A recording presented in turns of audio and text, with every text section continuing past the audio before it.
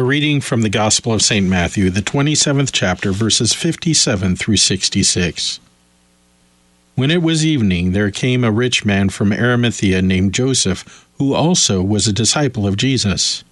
He went to Pilate and asked for the body of Jesus. Then Pilate ordered it to be given to him.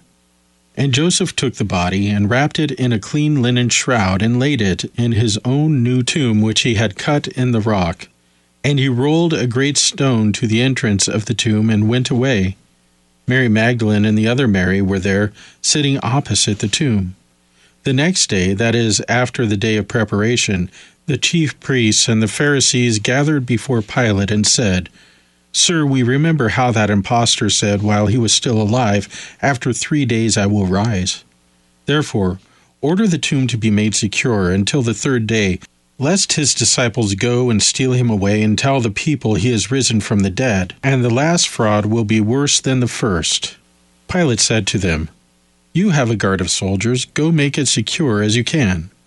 So they went and made the tomb secure by sealing the stone and setting a guard. This is the word of the Lord. Thanks be to God. For our meditation on God's Word, we welcome Pastor Mark Hawkinson from Worldwide KFUO Radio, St. Louis, Missouri. It is now toward 6 p.m. on that first Good Friday evening.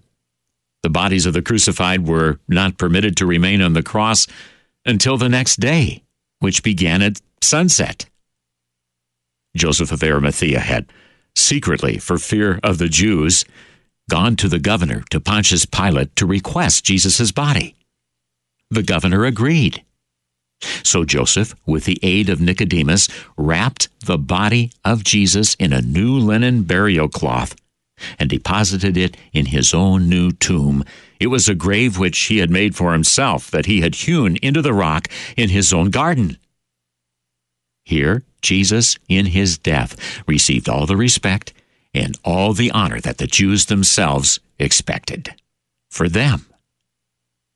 So this Joseph, who had been too afraid to confess Christ publicly, in this great act of love, by taking care of Jesus' body, testified to the Jews and the high priests and to Pilate, as well as all the enemies of Christ, that they regarded him as the Son of God. And they're truly full of comfort, even though Jesus is now dead. Many others were of the opinion that the career of Jesus was over. But the gospel writers Mark and Luke report that Joseph waited for the kingdom of God, meaning he hoped that God would, by Christ, forgive sins and give everlasting life. Jesus did not disappoint Joseph. This he has done. Indeed, God made arrangements for Joseph to inherit the kingdom of God in heaven, and Joseph knew it. He believed it. Therefore, he did not forget his last hour, nor did he forget Jesus' last hour.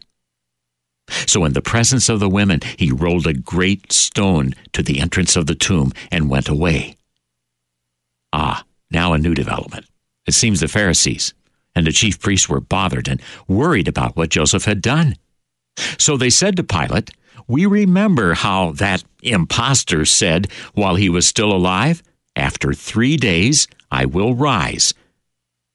So therefore order the tomb to be made secure until the third day, lest his disciples go and steal him away and tell the people that he's risen from the dead. And the last fraud or delusion will be worse than the first," meaning that the belief in the resurrection of Christ would be worse than the belief that he was the Messiah. So Pilate said to them, "You have a guard of soldiers. Go and make it as secure as you can." So they went and made the tomb secure by sealing it and setting a guard. And here's a twist. Isn't it ironic that the guards are among the first human witnesses of the resurrection? But that's the way God wanted it, so his people and his disciples could be absolutely sure of the resurrection. Jesus once said, "Because I live, you will live also." Yes, you will, and so will I. Joseph of Arimathea knew that as well. And that's why he made careful arrangements for his last hour. You know, it's easy to slip into a this world kind of thinking. Being interested in making arrangements for this life only, just like the people of this world. It's all about getting ahead. It's all about making a name for myself. It's all about money, about power, about prestige. But God inverts all of that and says it's not about you. It's all about Christ. It's all about what He has done. It's all about what is to come and not what is already here. Because what is already here is passing away. But what is to come will never pass away. So while you will pass away someday, ironically, you will never pass away, but you will slip away into heaven. And that's a passing I can live with for eternity. As you live out your life through God's precious word and sacraments, stay ready. Be on the alert. For the Lord has made arrangements for your last hour, even right now. Why not join me in thanking Him today for that blessed, eternal arrangement in and through Jesus Christ, your precious Lord and Savior. We thank Pastor Mark Hawkinson for this meditation on God's Word.